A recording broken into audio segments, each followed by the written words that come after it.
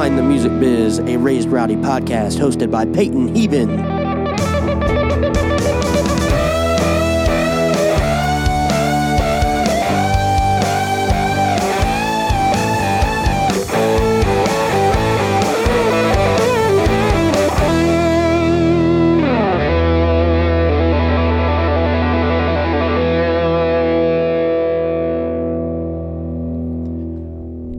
Welcome back to another episode of Behind the Music Biz, a Raised Rowdy podcast.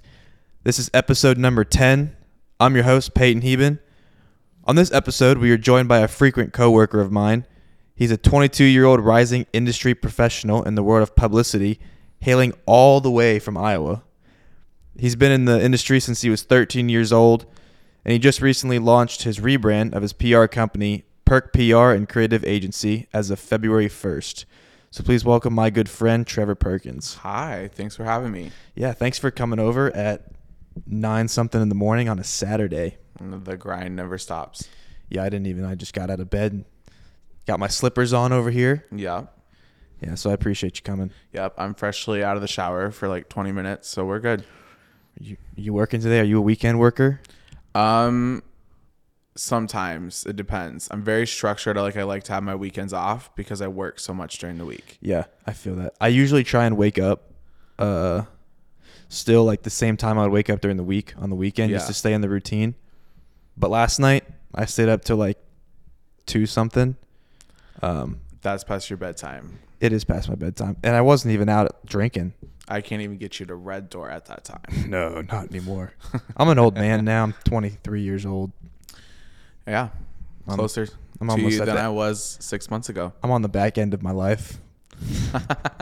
But no, I was watching the Gypsy Roast. I was diving into the Gypsy Roast stuff. Oh, yeah, the documentary. I haven't watched the documentary yet. I never watched the act. Oh, I have never seen that either, but I don't know if I ever want to see it. Yeah. Like, I watched the documentary, and I thought it was really interesting. But now she's, like, feuding online with people. So. Yeah, I saw that. And people think she might go back to jail. Yeah, something about that. I don't know. This could turn into a true crime podcast. Honestly, I'm here for it.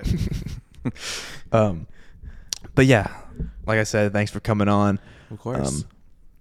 We've been working together for a while now.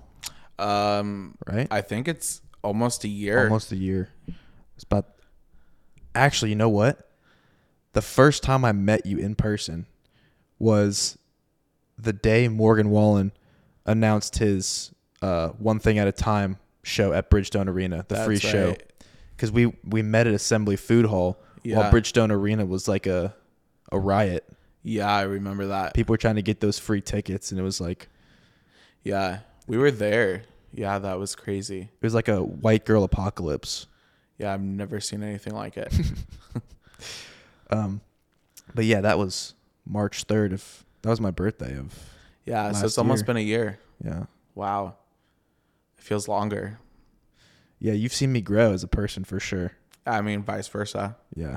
I feel like we both have grown in even like the last 3 months. Yeah, just from us being out, we would go to have the late nights at Red Door. So like now it's like I'm on the back end of my life. I don't do those things anymore. Yeah, I can't even tell you the last time I was at Red Door. And for me, 8 months ago, like I could have told you. Now I'm like I don't even remember when. Yeah. When I don't know. I can't even think of it. Yeah, I went to Red Door a few last weekend. Yeah, and I'm going tonight. Sick invite, bro. Come on out. We're going out for Bryson's birthday. I'm okay. We'll see. We're going to Hop Smith. Okay. And then we're gonna go hit Midtown. Probably like Winners, Losers, and Red Door. Those are the vibes. Yeah. I'm not doing the Broadway thing anymore. Like I said, I'm a matured man. After New Year's Eve on Broadway, every time I go down there, I get PTSD. So I just kind of stay away from it. You went to Broadway on New Year's Eve? I did. Did you have to buy tickets? No. So we actually ended up at, where were we? It's like one of those bars I would never think we ended up at. Probably like Acme. No, it was like up higher on the strip. It was like right next to Tootsie's. Roberts? Western World? No, because we were on the rooftop. I don't remember. All I remember is the bartender gave me a cucumber because I was hungry. And I kept buying these people like random shots. And we had one white tea shot. And then the rest from there was gone. Yeah. Yeah. I was hanging out here in my place. And then I walked down with my girlfriend to the show, the Nashville Bash. Mm-hmm. That's very conveniently close, right down the street. We were originally going to go to that, but I didn't.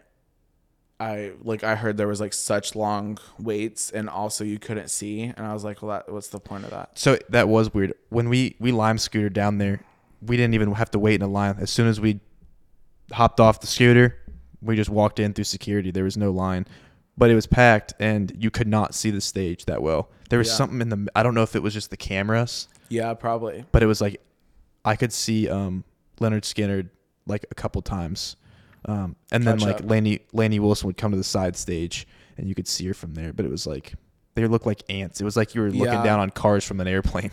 Yeah, no, I think those things are cool, but I also am like, we hear them all the time, and like working in the industry, there's opportunities to see that. And so I'm just like, let the tourists do the tourist thing. And I'm like, I wanted to just kind of check it off my list. I was like, I live right here. It's not like we're having to drive and find parking. It's like we can just, drinks are obviously expensive. So we were hitting the bottle pretty hard in here. And then we were just like, let's just lime scoot. We didn't drive lime scooter drunk. Ooh. Scoop Nashville, where are you? Yeah, don't do that, guys. But we did it. Yeah, anyway. So you're 22 years old. Yes. When I first met you, I was like, he's got to be like 30. Most people probably think that, huh? I don't know if they think 30, but they definitely think that it's higher like than what it is. I mean, even clients.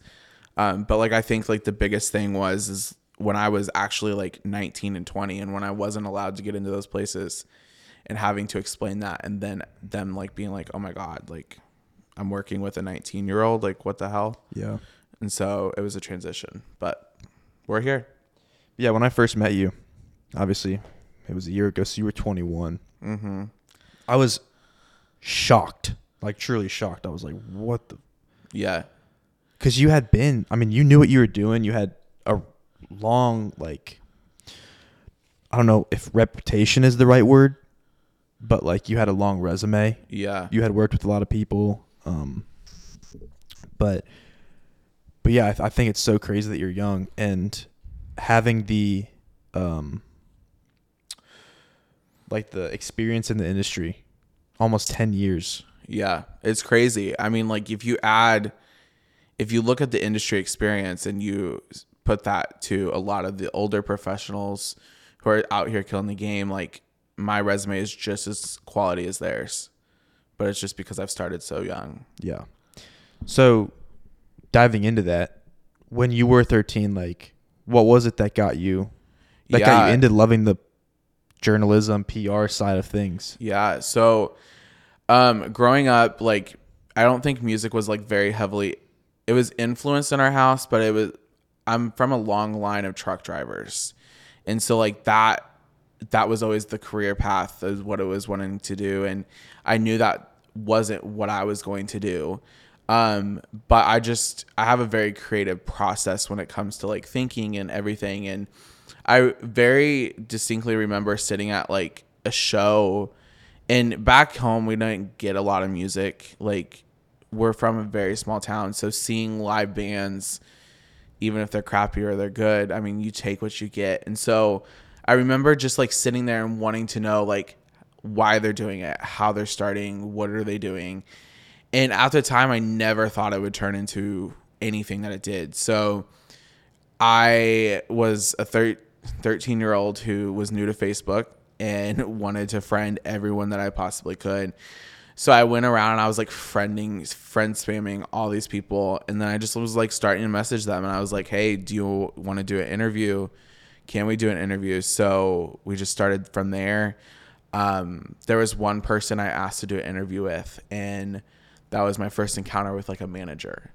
And that manager took a shot on me and wanted to help me. And I'm very thankful for that opportunity.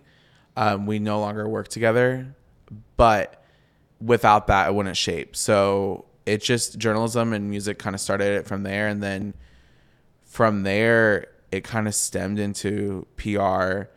And when I was about like 15 or 16, we had this class in school, and you had to choose a career. Like, you had to choose what you wanted to do. And so I was like, okay, I want to do graphic design. That's what I want to do. And then I was like, no, that's not what I want to do. If I can write and I'm doing these interviews, then there's no reason why I can't do PR. So let's see if I can figure it out. So 16, from a very country-driven industry, I decided to give a shot. My company name was Long Arrow Publicity. I have no idea where that came from, but it came from something. And I just went with it. And then from there, my first client was a hip-hop artist. So completely different from everything that I'm doing now. And then from there, it just kind of grew. And the pandemic hit in 2020. It was my senior year of high school, and I told myself that if I wanted to do this would be the time to take a gap year and give this a shot. Just because I didn't really see the future of being in college debt. It didn't make sense.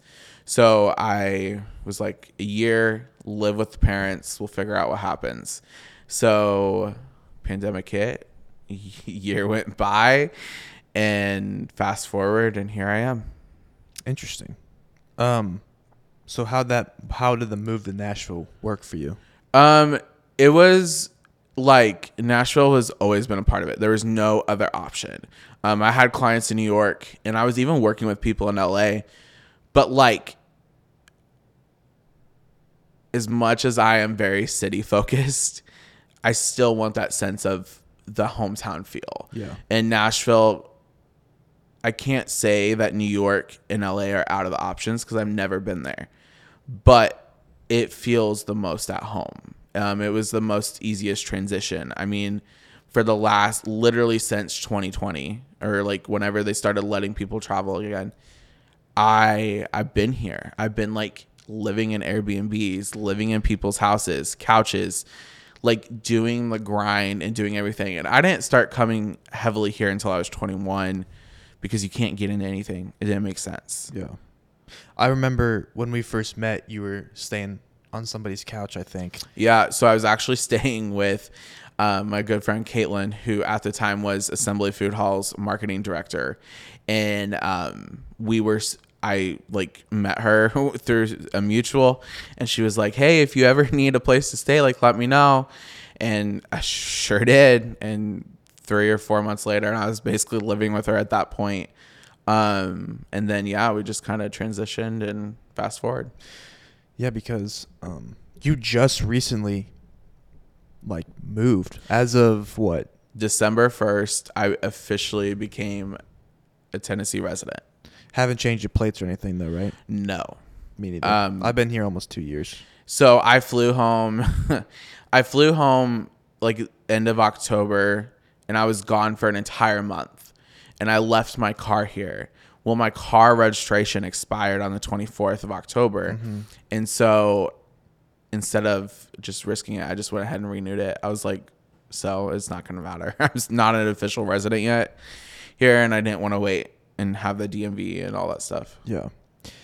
So going back to your transition to Nashville, because I had a similar experience where because I'm from Southwest Florida, and I did go to college because out of high school I went to Georgia Southern. I kind of wanted to do sports psychology. That's what I went for. I was a psychology major. Then I left Georgia Southern, moved back home, and I was like, I really want to do construction management. I have a lot of the construction management. I could see you as a construction person. Not like blue collar, like working all the time. No, like I'm the suit that's making the bank. So you're the suit prick. Yes. Okay. That's exactly right. Just like right now, I'm a baby suit. There you go. Except I don't really even own suits. I ordered my first one the other day, so. Well, now you're an official suit now that you've moved to Nashville. I know.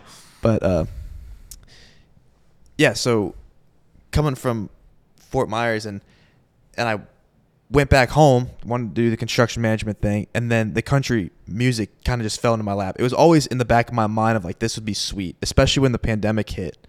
Yeah. I had written down, I do this thing. My dad trained me to do it when I was younger. I write down my goals just all the time. And it's not people, I guess you could call it like the New Year resolutions, but I do like more specific. It's not like go to the gym 5 times a week. It's more like specific career life goals.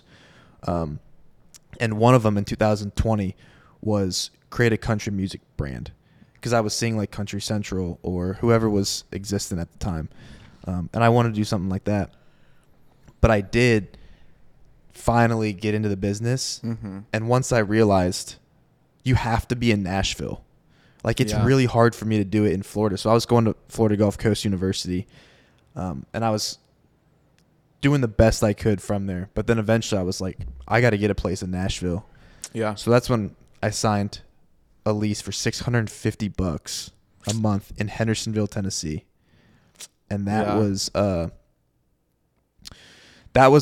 small hometown feel for me. Yeah. There was a lot of inclusion, I guess. Like, it's very, even though it's 30 minutes away from Nashville, like it feels like your small town anywhere. Like you're not that close to a city.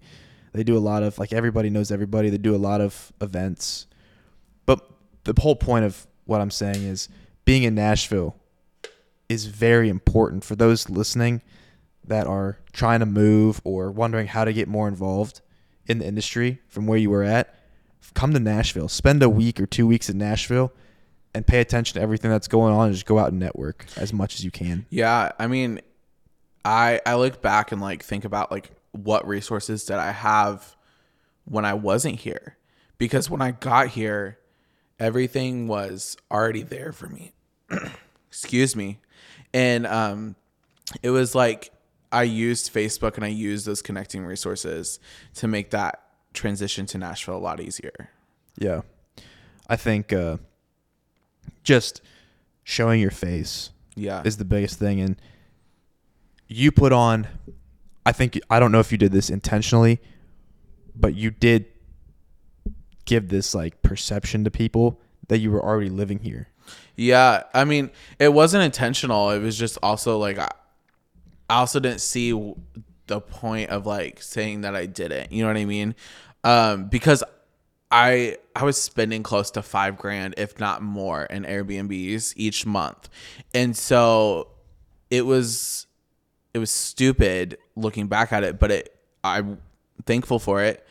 But I was here. I always showed faces, and I would be gone for a week, but I'd be back. And I would be gone for a week and we'd be back. So people just assumed. Yeah, I assumed. I was shocked when I found out you didn't live here. But what was it like? You talked about the bands that you would see and stuff in Iowa. What was it like music-wise? Was it growing up? Was it country or? It was very country, but it's very an older generation.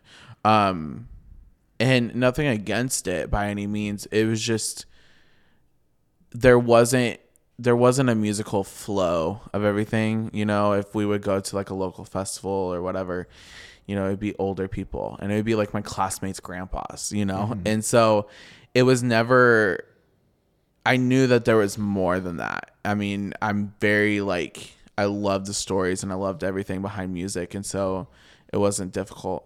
But I mean, I didn't go to a lot of concerts growing up. I think my first concert was a Kenny Chesney and a Gretchen Wilson concert.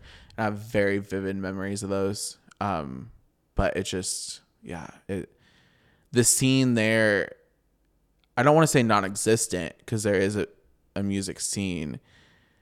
It's just not what someone would think would influence them to be in the industry. Yeah, definitely. And I think Florida was a similar way. Yeah. There is not, where I'm from, there's a concert venue there. But as far as like I mean, it's not really a country place. Like most people don't really grow up on country there. Yeah. No, I mean, it's different. I mean, it's just like everything. And plus, I kind of grew up in an age where things were so involved, and like we got TikTok and we got, Apple Music, and we had Spotify, and we had all these things. And so like music was always something. Yeah.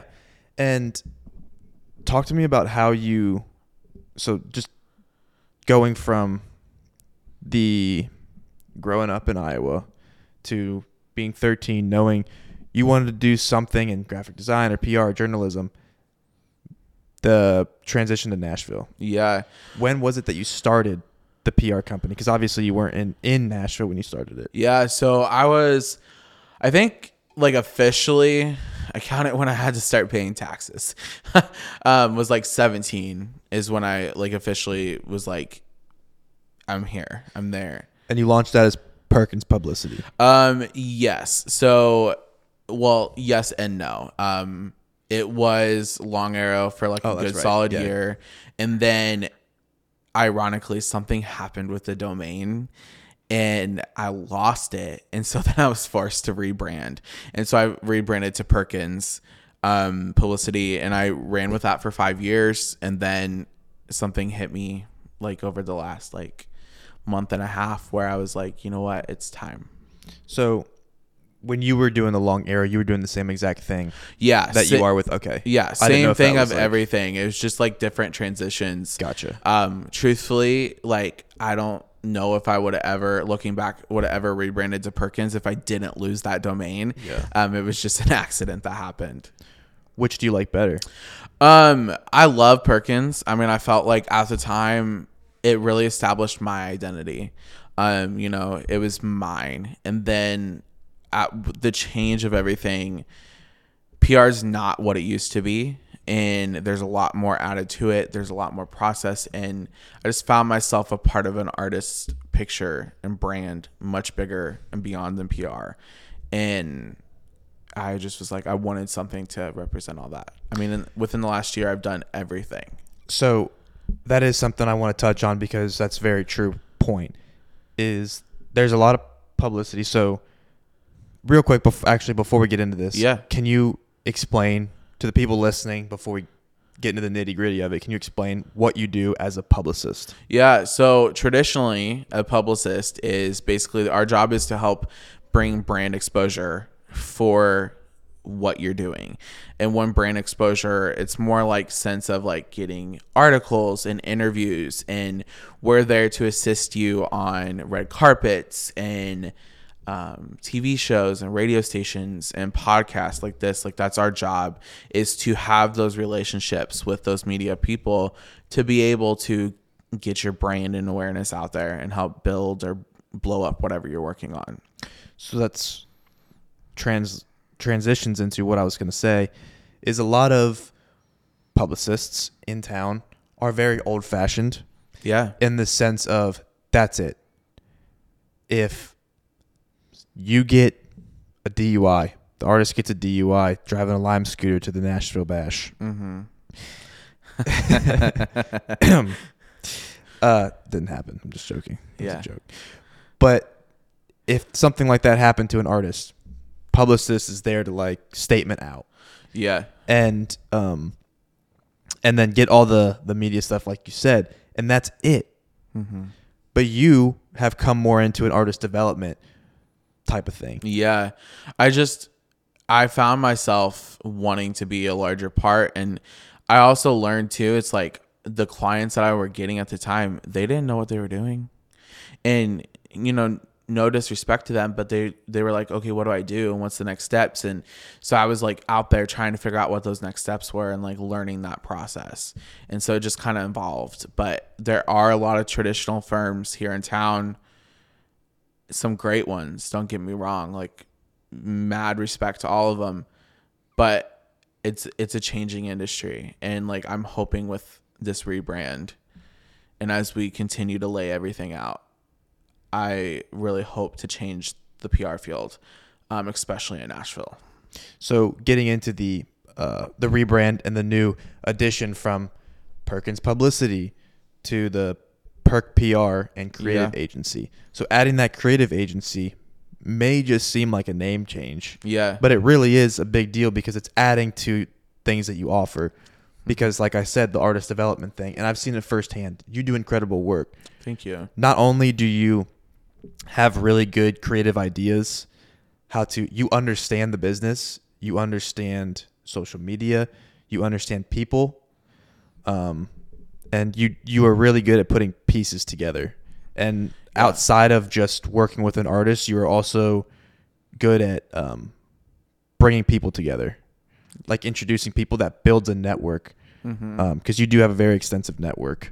Yeah, I mean, I'm a sharer, I'm a giver, and I always want to give what I can to everyone, in the sense of like, I want people to have what I have, because growing up, I didn't know that this was an option. And so if I can give those resources to people, then I'm happy to. What would you say the biggest learning curve has been for you coming into Nashville? And like we talked about, there's a lot of old-fashioned PR firms here. So the politics of the industry is something I've learned to navigate. I stay out of a lot. I keep myself on the sidelines. I think the biggest learning curve,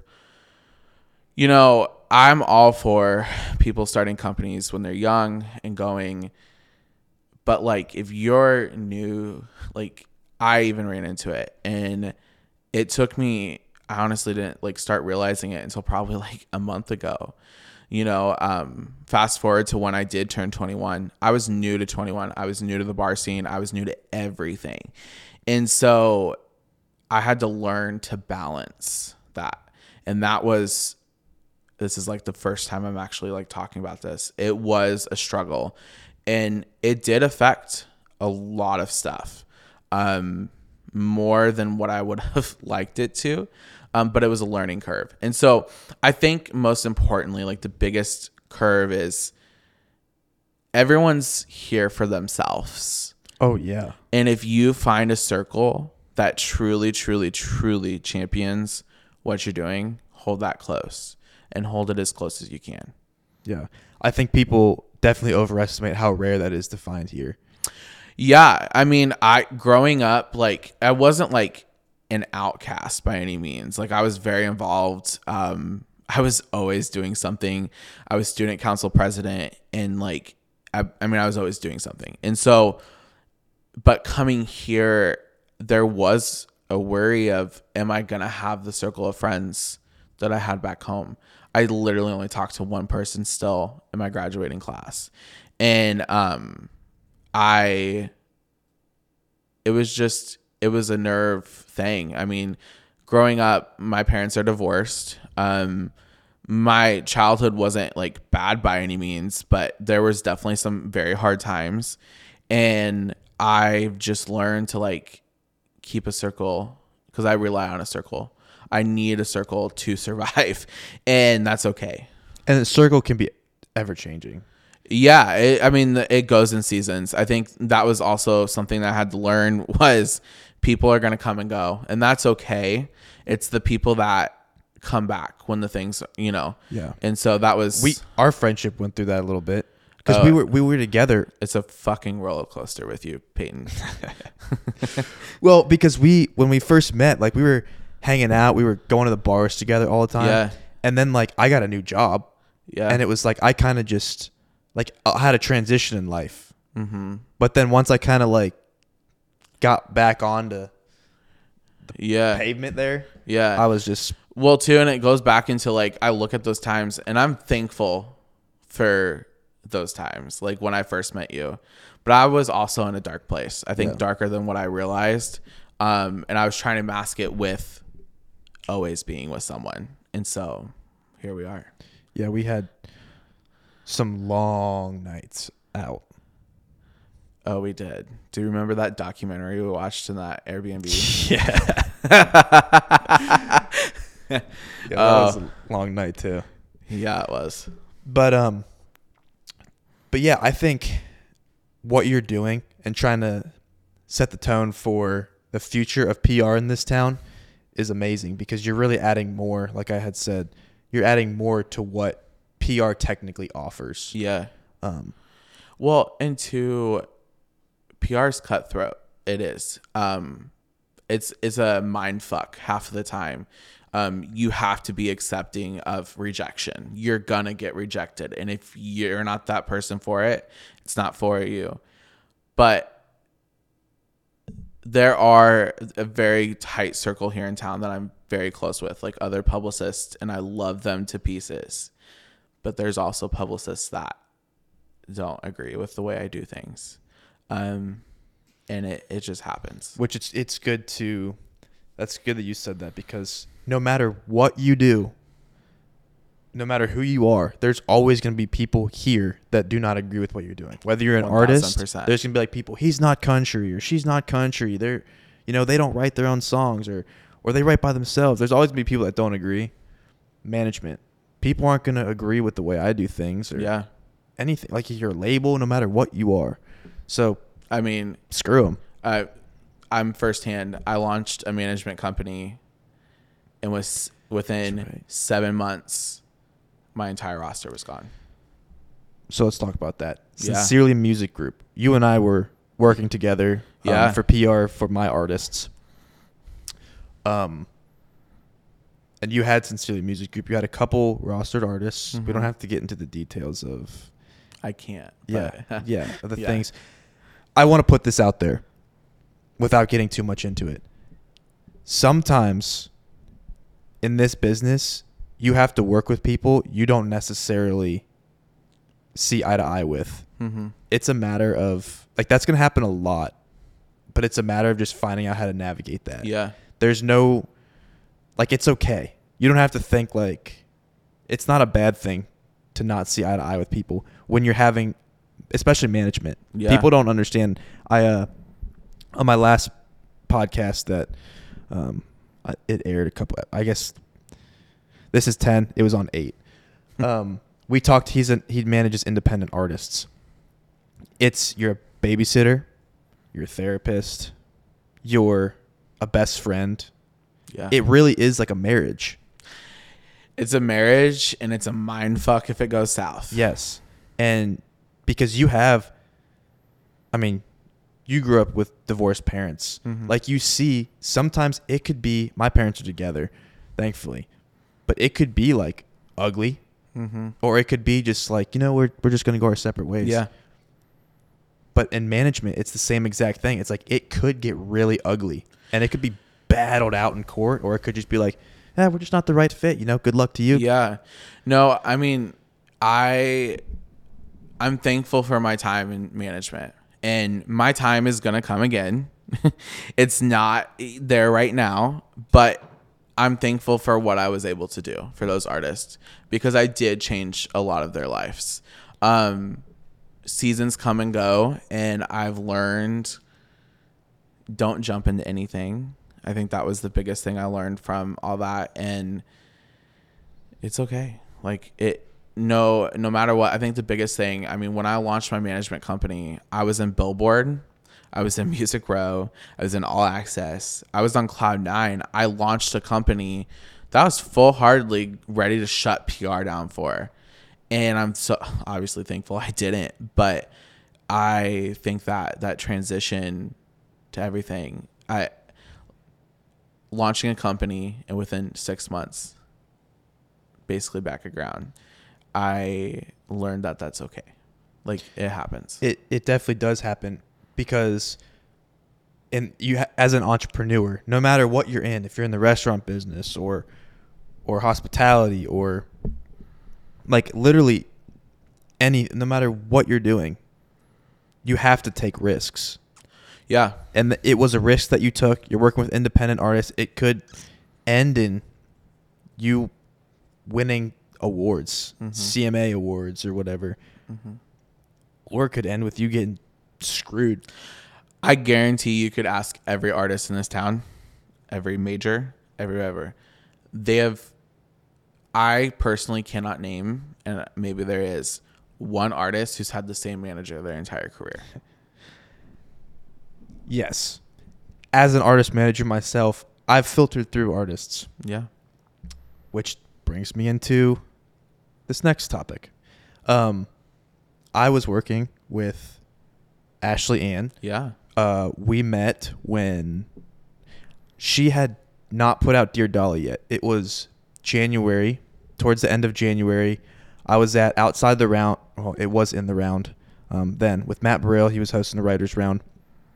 Will Cullen was playing, and he invited Ashley Ann up on stage, and she sang whatever song she wrote with him. I can't remember the name of it. But her voice just blew everybody away. They were like, who is this chick? Looked her up on Instagram, hit her up. We ended up working together for a little bit and brought her over to you. Yeah. For PR, and you are still with her. And since then, I've stopped working with her as of, I think, summer of 2023. So it's been about 6 months or so, maybe 7 or 8. But you've been with her this whole time, growing her through every release, and numbers just keep increasing and increasing. She's got this new manager who's doing incredible things for her. Super happy for the both of them. But tell me what it's like, because it's changed your career even. Ashley, until the day I die, I'm going to be forever indebted. And also, I feel like too, it's like without you, I would have never met her. I don't think. Maybe our bridges would have crossed at some point, but like I would have never met her. These last few months especially have been a whirlwind. It's taught me a lot about who I am. It's taught me a lot about this generation of artists as well, on how they receive, how they adapt, the criticism. I mean, this girl is 19 years old and she's doing everything, you know? And even then, I mean, I love her. Like, we just got Variety the other day for her WME signing announcement. And I mean, truthfully, like that whole week was exhausting just because we were so busy. And I bawled when that came through. And it makes me sound like a bitch. But that was like, I've been in it so long that I was like, that was the finally thing. But when I sent it to her, she was like, what's Variety? Is this a big deal? You know? And so I think everything of the last 6 months with her has been like a learning for her, learning for myself. It's generated a lot of business for me, and I'm very thankful for it. And I'm excited for this next chapter, to see kind of where it takes both of us, because it's not slowing down. Even with the EP just dropping and all this major press that has come out, I'm really interested to see what the other 6 months look like. Yeah, definitely. And the reason I wanted to bring it up is because, I mean, you do have a great roster. Yeah. But that within the past couple months has just skyrocketed your entire company. So I do, I want to go read off your new website. So it says Perk PR and Creative Agency, formerly Perkins Publicity, a powerhouse in the realm of public relations and creative services, is an established company with a vision to cater the ever-evolving needs of the creative industry. Perk has emerged as a trailblazer devoted to amplifying the voices and stories of both signed and independent artists. Yeah. Did you chat GPT that? Nope. Impressive. Mm-hmm. But I think that explains everything very well. Because the industry changes all the time, and having somebody that stays on top of it is my entire roster is independent artists besides one person. So I will go through and read your roster real quick, because you do have some good names on there. And at any point, if I say a name and you want to stop me and talk about them, go for it. So Ashley Ann, as we just talked about, Cody Cause, who I manage, and that's how we met. He's Caleb Seth, David Morris, Dylan Jacobson, Grant Brown, Haley, Logan Michael, Michael James, Robert Bacon, Shayna G, Tracy Lynn, Zach John King. And a lot of these people have just had a lot of things happen for them recently that you've been covering.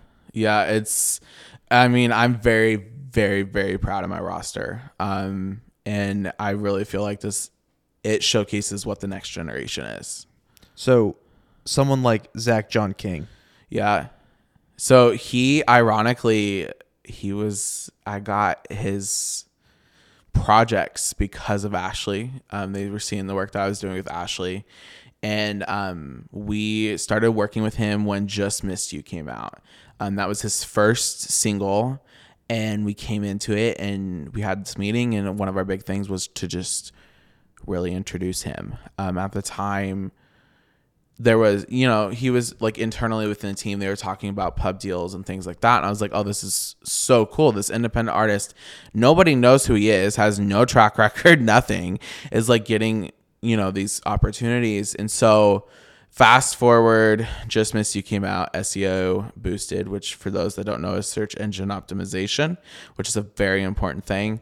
That his whole career shifted. Fast forward to this last release that was just released, and we're still out here grinding, and he just signed a pub deal. So we were able to assist with that announcement. He's got his Whiskey Jam debut coming up in a couple weeks, help able to book that. So it's just, we've really like watched, if you Google Zach John King, we've really established a presence for him and people know who he is because of that, our work and his team's work. What would you say the easiest, maybe not the easiest, but like, what is I'm trying to figure out how to word this. I guess what's your system of when you get this artist that you bring on, like they don't have a lot going on. Mm-hmm. I mean, they're not like a label artist, they're independent. They might not have a pub deal. They might not have a booking agent. Like, I mean, let's just use Ashley, for example. Yeah. I brought her to you when she had Dear Dolly had maybe just, I don't even think it hit 1 million streams at that point. Mm-hmm. And that was her only single. Yeah. Her only song out at all. So someone like her who only has that decent socials, what's your system of kind of getting her to grow? Yeah. So I think for her specifically, I remember when I was introduced to her, I was like, how's this girl having these numbers but has nothing? I mean, she had nothing. No playlisting history. No playlisting. No press. I think maybe there was some, but it was very little, very minimal. Yeah, I wrote that Raised Rowdy article about it, and that was it. And I was like, okay, what's our next step? Because she's good. And so I called my friend Ryan at 1 RPM, and I was like, hey, I have this girl. This is what she's doing. Can we distribute our next release with you? And he was like, yeah, sure. So we uploaded and we worked with it. That release, mind you, no press was published yet. That release got picked up on editorials, and I'm very thankful for 1 RPM team. But then we were only able to continue to thrive from there. I mean, how many interviews did Ashley do during that time? A lot. And the last release that I was a part of was Fake Tan, and it sat on, I think, Next from Nashville playlist for a long time. It's still there? To this day, it's still there. Because I remember, I just looked at the numbers because I was curious. Because, I mean, that was a hard release. Yeah. And that, I think, 300,000 streams on Spotify, which is pretty good. It's sitting somewhere. I mean, I looked at like the back end the other day, and I was like super impressed on like how well it streams every day. Yeah. That era is over, and I'm surprised that it's still getting streamed, but it's a good song. Yeah, I didn't get a chance to listen to the new record, but what you guys are doing over there is incredible because she's gotten a lot, and I'm super happy for you guys. Thank you. Yeah, I mean, thank you for bringing her to me, and it's every day is a new day, and we just roll with it, and we never know what to expect. Yeah. And then someone like, so obviously I use her as an example because you took her from this to this. Yeah. So Cody Kaz. Yeah. Who's my artist. So you and I still work together on him to this day. What's your biggest challenge with that? And then also, when he has stuff coming out, how would you go about marketing that to people to get picked up for interviews or just articles? Because he has some playlisting history, but he doesn't have like this huge extensive resume now. I mean, I think the biggest thing, you have to know the audience you're pitching to. His sound, especially the releases that I did work, it didn't make sense to pitch him to a publication for country pop. Like, it wasn't the audience that was catering to him. So the first thing you have to do is like realize, okay, what's going to be the realistic expectations? And you have to have that as well too, because people, they just assume that just because they hire a PR firm that has track record in Billboard, Variety, whatever, that it's just going to happen for them. And that's just what's going to come. But that's not the case. Your job, my job as a good PR professional that is basically taking a product and adding a voice to it and using the relationships that we've built to get coverage. Our job is to know those relationships. Like, are we going to know that they're going to like them? Is this a good fit? Is it not a good fit? Is it going to bring the good exposure that it needs to bring? I mean, it's just, there's so many. I could go on for days about the checklist and everything. You can go on, because the whole point of this podcast is to be super educational for those listening. Because I will say PR, this is something I've come to realize, is that there's a lot of people on my social media that hit me up for advice, or they listen to my podcast, or even just people I know from my hometown. Yeah. Like, I had this girl reach out to me from my college, and she wants to do something in the music business because she loves country music, but she's a marketing major. Yeah. So like, marketing and PR is very big for people, and that's where they put in. When you're trying to figure out what you want to do, you could go do PR and marketing anywhere. Yeah. But if you love music and you specifically love country music, find a way to get into it here and learn about it. So, I mean, you can have the floor the entire rest of the podcast. Just, I mean, I'm not kidding, because I want people to be able to learn about what it is you do, why you do it, and how to go about it. Yeah. I mean, I think the biggest thing is you have to be, we touched on it earlier, be okay with rejection, because you're going to get no's. You have to be educated on the transitions of where people are. Journalism specifically, there are so many layoffs right now, and people, I mean, Pitchfork just cut their entire music. And people are constantly getting laid off left and right. American Songwriter just laid off a bunch of people. And so you have to be educated and know where people are going. And two, it's, you got to have a passion for it. Like, you are going to send and you're going to communicate a product to consumers for forever. Like, you got to be just as passionate about it. And I think the biggest thing too is, like, you can love a song, but that doesn't mean you love the artist. Right. You could love what Megan Moroney's doing, but it doesn't mean it's going to be a fit. And I think that's the most rewarding thing that I found for myself is these independents. I personally love working with them. Not only do I get to teach them, but they teach me. And not only do I only have to communicate with one person when I'm working with them, it's more rewarding, and it makes me feel better about everything. I work with David Morris, and he signed the Virgin, and I love, like, the first thing we did for him when we took on his project. I mean, we were with him for when, like, Carrying Your Love went viral, massive viral on TikTok. It was charting everywhere. And then Dutton Ranch Freestyle, which was, the Yellowstone song. And we were with him during that time. Then they brought on another PR firm, and then they came back. And the first thing that we were able to do was get his wedding in People magazine.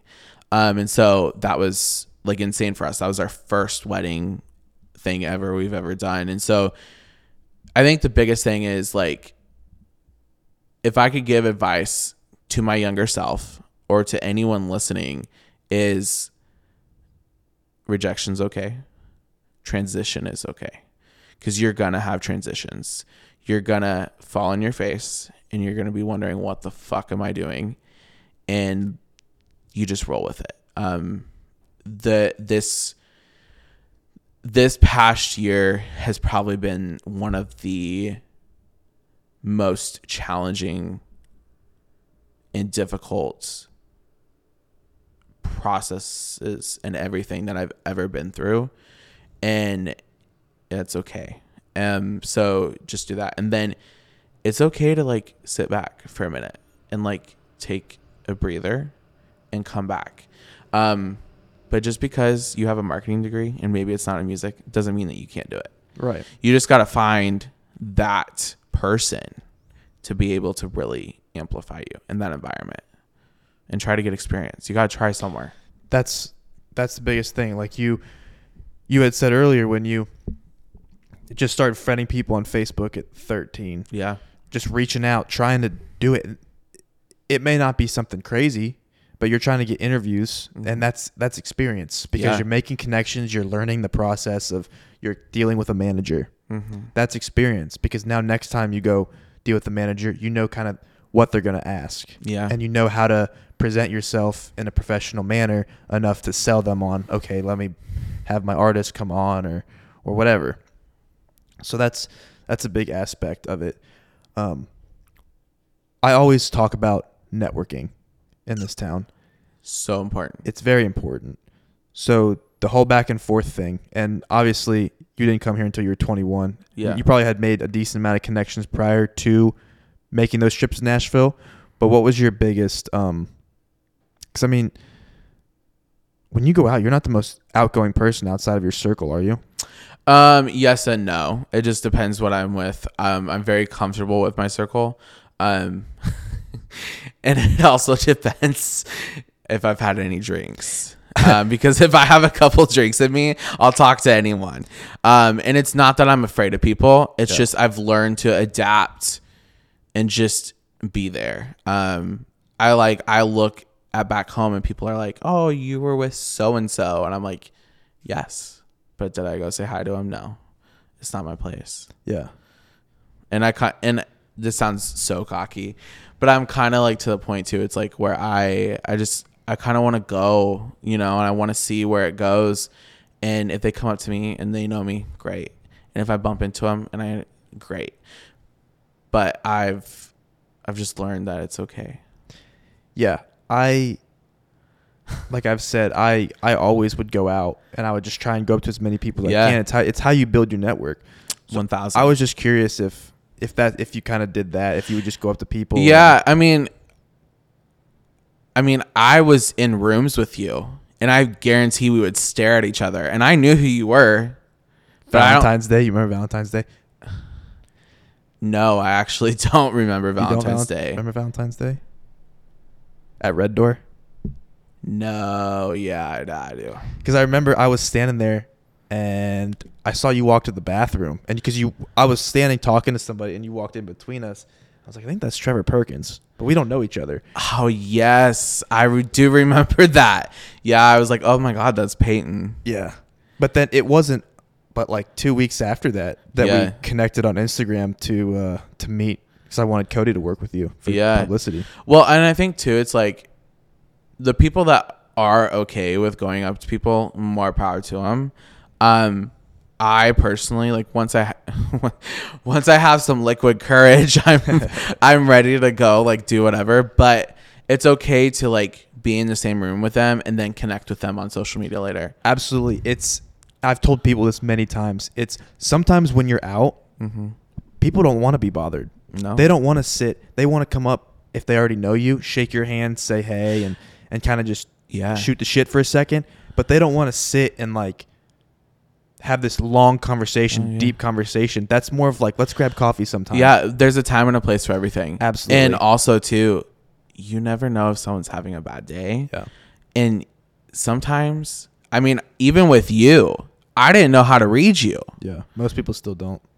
But once you get to know you, you know how to read you and you know how to understand what you're doing. And sometimes, and that's okay to be like that. And sometimes people don't understand that. They see, sometimes they can be cocky, whatever. And people see that and they're like, okay, I don't want to bother. You thought I was super cocky, didn't you? I thought you were the biggest asshole that I've ever met in my entire life. And then a week went by and I got to know you more and got to understand like who you were as a person. And I was like, okay, that makes sense. Like that's just who he is. Yeah, I'm not like cocky. No, you're not cocky. It's just that you have this like I mean, even like at Cody's show the other day, like this is you. Like there's nothing wrong with it. But like I'm in the back and I'm singing every single word. I'm like back there. I'm waving my hands, like whatever. And you're just like stone faced. You're like, and that's okay. But that's who you are. And me, on the other hand, I was just there for the great time. Yeah, I mean, I was enjoying myself, but I'm also like clenching my jaw, just like, I hope he doesn't mess up. Do you remember when this is gonna be probably the most unhinged podcast you've probably done in a long time? Do you remember when we went to Aldean's? We went to Aldean's. We went to the roof, and that was like one of the first times I was on the roof, and it was Cody, Riley was there. Riley, and who else? Mitch Carter. Yes, and we were there, and you dipped before we got to the dance floor. Video evidence, best night of my entire life. But beforehand, I saw videos on my phone. Like I was like putting the phone in your face, and you just were like not moving, and I'm like there just like, come on, Peyton, move. I think I do remember that. Yeah, you dipped very early. Yeah, because old man. I was getting there. That was like the come down of my I don't want to say party phase, because I had kind of grown out my party phase my freshman year of college. After my freshman year. Yeah. But when you moved to Nashville, you definitely hit it a little hard.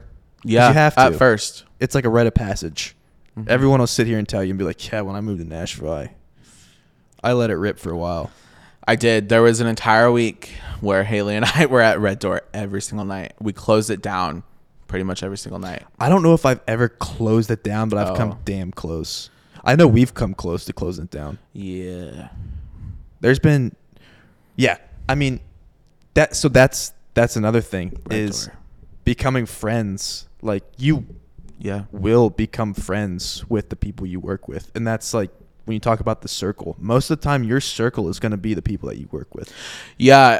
I think the biggest thing too is like, I've learned you're going to become friends, and that's okay. And sometimes you become very close friends, and sometimes things don't work out, and it sucks, because not only are you going through, it's a bridge that you essentially burn, you're also going through a friend breakup. Yeah. And sometimes friend breakups hurt worse than anything. You just got to learn to adapt, and that's okay. And it is okay. And I think when it is, like, I will air it all out there, because like we never had anything happen to us as like friends. Mm-mm. It was like we worked together, and there were disagreements and like things that happened within our work that was just like we were kind of pissed at each other about, and it affected our friendship. But then you kind of just like anything with business, it's like, okay, we had a disagreement, it's kind of like screw that for a little bit, and then it's right back, let's figure it out, and then continue working together. Yeah, I mean, you go into phases and you go whatever. And also too, like, I've learned that it's okay. At the time when we were having our little preschool fight or whatever it was, like, we were still talking business. Yeah. Like when there was a job to be done, we were there, but obviously the friendship part was not there. Yeah. And that's okay. You got to learn to be able to adjust to that. But I've learned confrontation is okay. It happens. I have confrontation. Me and Cody are such close friends. We've been like almost like best friends for 2 years now. We have confrontation all the time, because it is like I said earlier, artist management is like a marriage. Like, we fight and we figure it out. It's like, let's sit down. What are you upset about? Mm-hmm. And you kind of have to talk to each other like you're little kids. Yeah. Like, what's the matter, Bubba? Mm-hmm. Pet him on the back of the head. Yeah. What's the matter? And then you just figure it out, because you have to keep going. Yeah. And that's the business, is there's going to be confrontation, because it's a bunch of individual people trying to figure it out. And like you said, everybody's out for themselves. Yeah. I mean, no, like, everyone's in it for a motive, I've learned. And there are people that are in it to like really truly believe in what you're doing, but there's always a part of someone that's only in it for themselves, and that's okay. Like, there's nothing wrong with that. You just got to learn, and I've especially learned over the last 6 months, is keep your circle close and share very limited. The less you share is more to a lot of people. And reputation is everything here. Reputation is everything. And I think one of the biggest things that I remember, like, when I first met you, you were like, oh, I don't want a bad reputation. I always want to make sure people are happy and blah, blah, blah. And I tell people, I'm like, there's people that hate me. Yeah. There's people that hate me. They want to see me, like, not here. And that's fine. Like, I don't care. I personally do not hate anybody. I wish all my past people nothing but the best. But I learned that do not burn bridges unless you have to. Right. Because there are times where you do. Not only for your reputation, because sometimes someone's might not be the best fit and best anything, but for your mental health, because that was a big thing for me, is like, sometimes that does happen. People burn bridges all the time, like, not necessarily just in this business, but it's like life. I mean, you burn friendships for this and that, and you get in fights with your coworkers, with your boss. Well, and I think, like, listen, like, advice, like, artists and people, like, this town, when you first get here, you want to people please. You don't want to say no to opportunities. You don't want to do anything. And that's okay to an extent. But also don't forget who you are. Because if you forget who you are, you're not going to be the best person that you're able to be in your business setting. Turning down a night at Red Door is totally fine. Someone might hate you for it and be like, why the hell aren't you here? Like, you should be here. But you got to put yourself first and understand that if you're not there, you can't succeed. Yeah, I think the most important thing is when you come here and you're trying to figure it out, you have to be yourself. Mm-hmm. This town is very, very small. I say town, it's one of the biggest cities in the nation. Yeah. But to me, it's like a small town. I mean, we go anywhere. I mean, you go to the airport, you go to a restaurant, you go to Red Door, you go to the mall. Yeah. I see people I know everywhere, and I really I have a big network. I know a lot of people, but like, it's really like not abnormally large. Mm-mm. So like, this town is really small. Like, pretty much everybody knows everybody one way or another, or you have connections. Like, people you might not know that person, but I know someone that's like, you have mutuals. Your paths have to cross somehow. Right.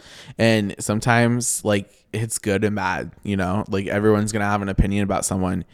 Even like, another advice thing, if I could tell people, is like, you get that opinion of someone.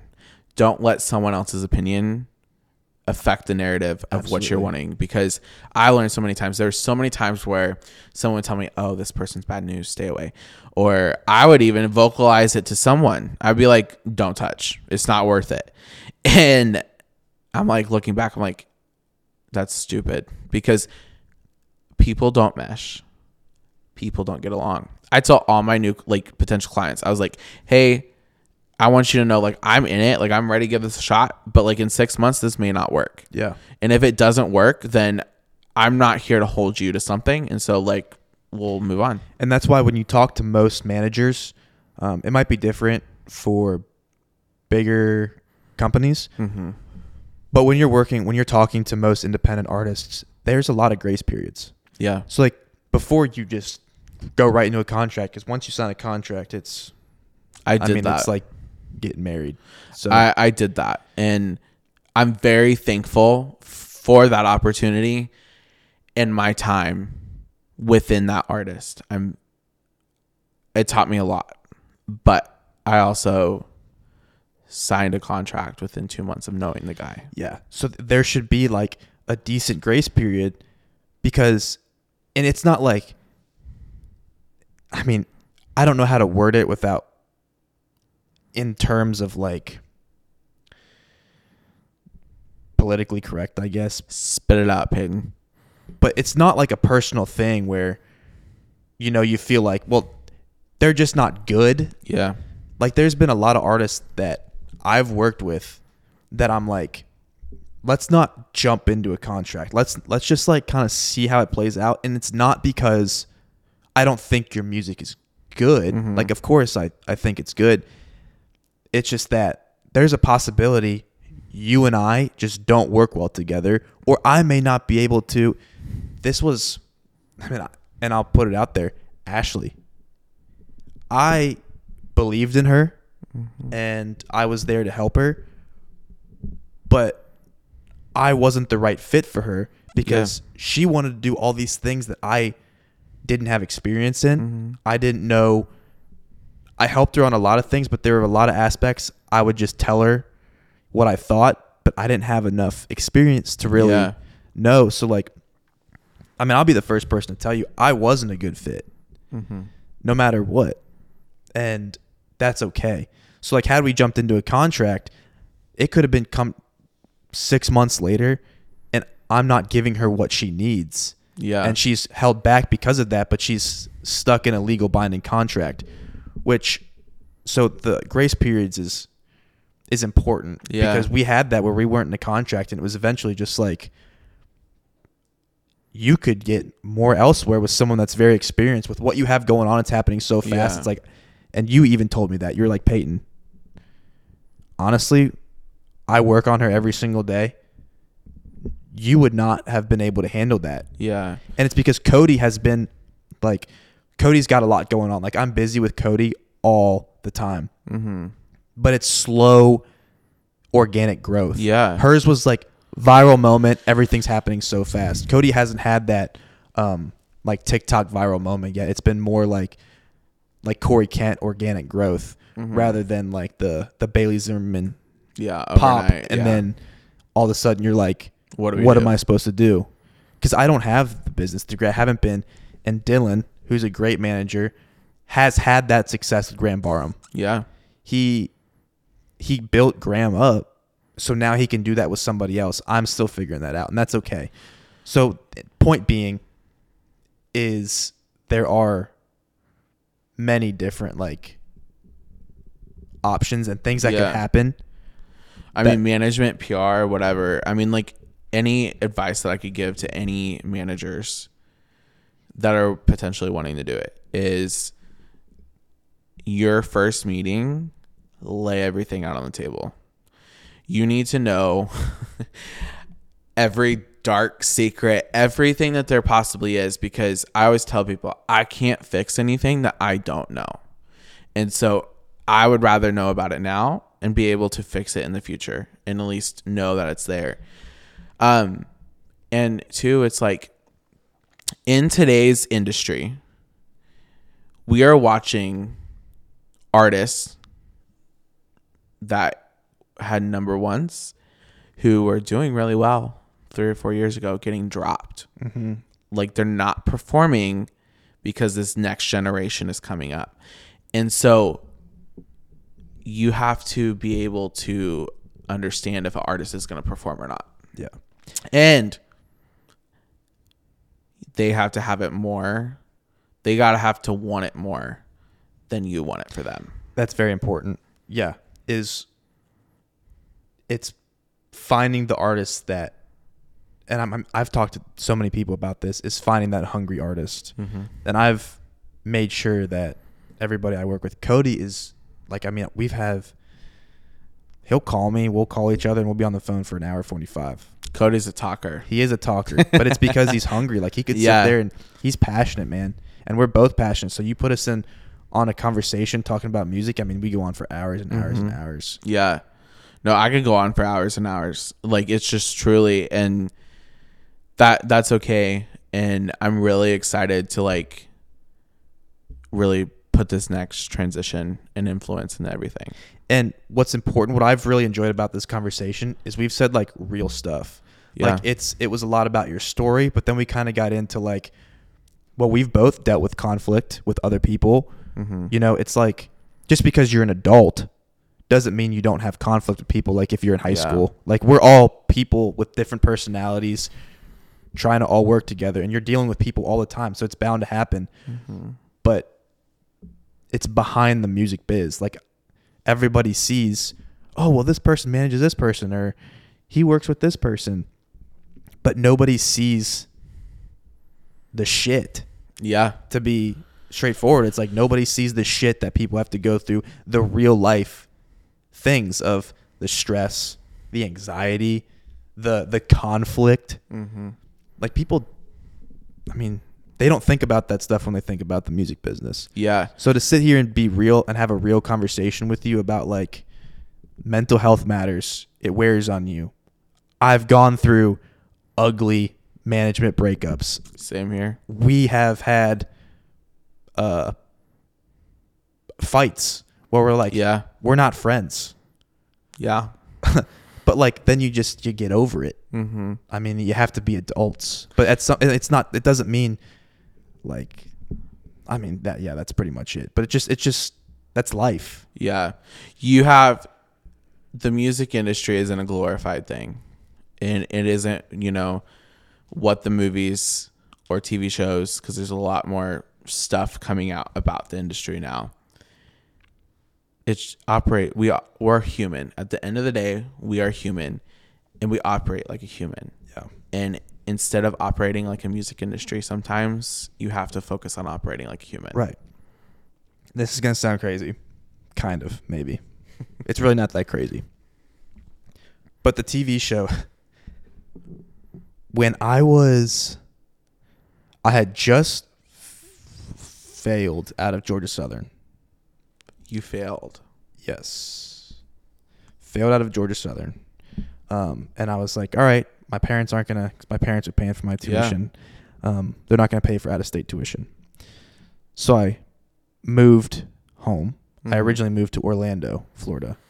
That Christmas, I was at a low point in my life. I was just like, kind of not depressed, but I was like, where do I go from here? Like I didn't have any friends in Orlando. So I was home for Christmas. We went up to my family's place in West Virginia, and I was just kind of like down in the dumps. And I started the TV show Nashville. I was watching it on Hulu, and I binge watched the shit out of it. And I studied it, and I studied it, and I studied it. And I was like, this is it. This is what I want to do. And that was like the deal breaker for me, where I was like, I'm going to make it happen no matter what I have to do. Yeah. Point is, the TV show Nashville, if you have an opportunity to watch it, watch it. Because we can sit here and you can listen to my podcast all you want and hear real life experiences, about arguments and conflict, and then the stories about how they made it and what they do. You can sit here and learn, and we can explain it all we want, but you go watch that show. That's a real representation of what happens with how the artists are. There's a lot of great artists, and there's a lot of artists that are just like out for themselves. Management side of things and the business. There's a lot of schemy shit, and there's a lot of great shit. Yeah. There's a lot of scandals. Like, it's high school. This industry's like high school. Yeah. And things go around. Like, it's crazy. People don't understand that. And that's why, like I said, I love having this conversation, because it shouldn't scare people from it. It's a great industry. I love the people that I'm around. And I love that it's a small town. Everybody knows everybody. It's a tight-knit community. Yeah. But with that comes drama. With the high school bullshit. The high school bullshit, where you're like, we get into this argument because we disagree with something about how a release should be done. And we're just like, no. Like, I'm not talking to him. I'm not. Oh, he's going to be there? I'm not going. Like, that's... Yeah. It happens. And you just got to learn how to navigate. It's a very cutthroat industry. It's very cutthroat. But having your close friend circle, but also there's an industry circle. Yeah. I have an industry circle, and it's an industry circle that I keep close. And if I call for a favor, I return a favor. And it's a circle that I would not be able to operate the way that I do without it. Yeah. And real quick, to end all this deep conversation, Can we talk about Countrypolitan? Let's hit it.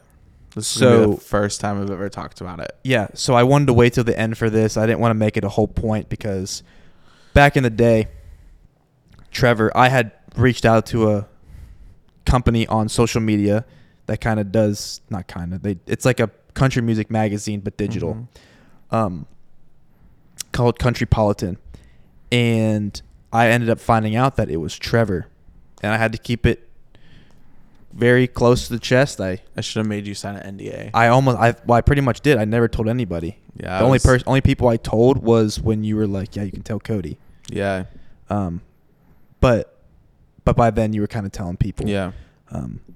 But yeah, I didn't know if I wanted to wait to talk about it in case we had. Yeah. No, I mean, the way that I look at everything, kind of like the new direction, because it all ties into the new direction of the company, is PR. 90% of the time, outlets are copying and pasting a press release that you wrote. So why not have an outlet to help people, to help amplify? I have never left journalism. Journalism has always been something that's been there. It's been here, there, wherever. And so it was a platform I wanted to use to help bring and showcase the next generation. Some artists can't afford services. They can't afford marketing. They can't do this, but they're good and they deserve a platform just as much as anybody. But this next direction within the company, within Perk entirely, because it's all, before I was like building like 15 brands and I was trying to like grow each one. And now I'm like bringing them together and helping, empowering everything. Countrypolitan will always be there. It'll always be a voice, and it'll be what it's supposed to be. But I really just want to help the next generation. Yeah. And you're sitting at 28.2K followers on Countrypolitan. Yes. A lot of that is based off of SEO. There's Facebook groups that I'll like post, like when we write a Morgan Wallen article, we'll post it in there. One of our most viewed article was Chris Stapleton performing at the Super Bowl. Yeah, the national anthem. It broke our website. Like we posted it in this Facebook group, this Chris Stapleton fan club, and I think it got like close to like 20,000 likes on that post. Dang. Like my Facebook post was blowing up, and then it was like translating into like followers and wherever, and so it was just going everywhere. We kind of like took a hiatus there for a while, and then now we're kind of like coming back. But when we were there and we were posting so much, I hired journalists that got laid off. I was hiring people that were at the booth, Taste of Country, and those people, giving them a platform to share their music. And even then, at the time, I was serving as a manager and editor of a magazine and then also a publicist. And I gave that creative freedom to all my writers to be like, hey, you can cover what you want to cover. Like if there's an artist, like send it to me. I want to hear them. I want to see what they're doing. I want to, everything. And so it only just continued to like build and divide the gap. And as we go into this next generation, like we just revealed our On the Radar class, and it's like not artists to watch, like the traditional artists to watch list that will be coming here soon. It's artists who did the shit this year. They went out there and they took a shot and it stuck, and they each worked in their own way. Cody was on the list.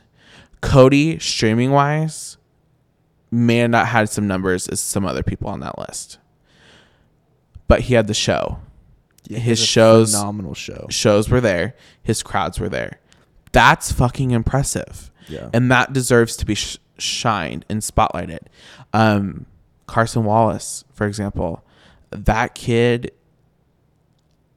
I don't even know how to explain it. For not being 21, he's a fucking grinder. He is a grinder. I remember I met that kid right when I moved to town, and he had I don't want to say he had no friends, but he didn't run around with a big crowd of people. So I was inviting him to things and just watching him grow from when I first met him. Yeah. It was like he he didn't really have anything. Mm-hmm. And now all of a sudden it's just like everything happened for him. And he's like, in my eyes, one of the best writers in town. Yeah. No, he's definitely like a next generation, like so good. And the thing of it is too, is like eventually he'll earn his spot someday on the artist to watch list. Yeah. Like I truly believe it. I think there's a lot more there. I want to see more. And so the whole goal, not just behind Countrypolitan, but for myself, is to amplify and help these people navigate the industry. Yeah. Wherever. And I love that. I think what you're doing over there is great. I've always been a big supporter of it. Well, thanks. I'm a big supporter of you too. Thanks. You've come a long way since I met you. Yeah. To do what you're doing now and to be able to navigate it and like figure it out. You're doing good. Yeah, I think this town, just being in it, it grows you as a person.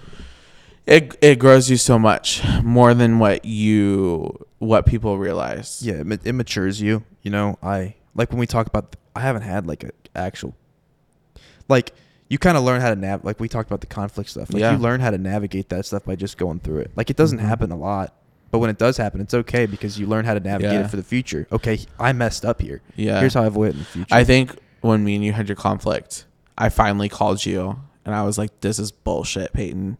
What the hell are we doing? Yeah. Like, this isn't good. Like for those who don't know us that are listening, like we were together 90% of the time. Yeah. I mean, because all the time. We were always like doing something. We were at like shows. We were at shows. We were all going out to eat. We were going networking.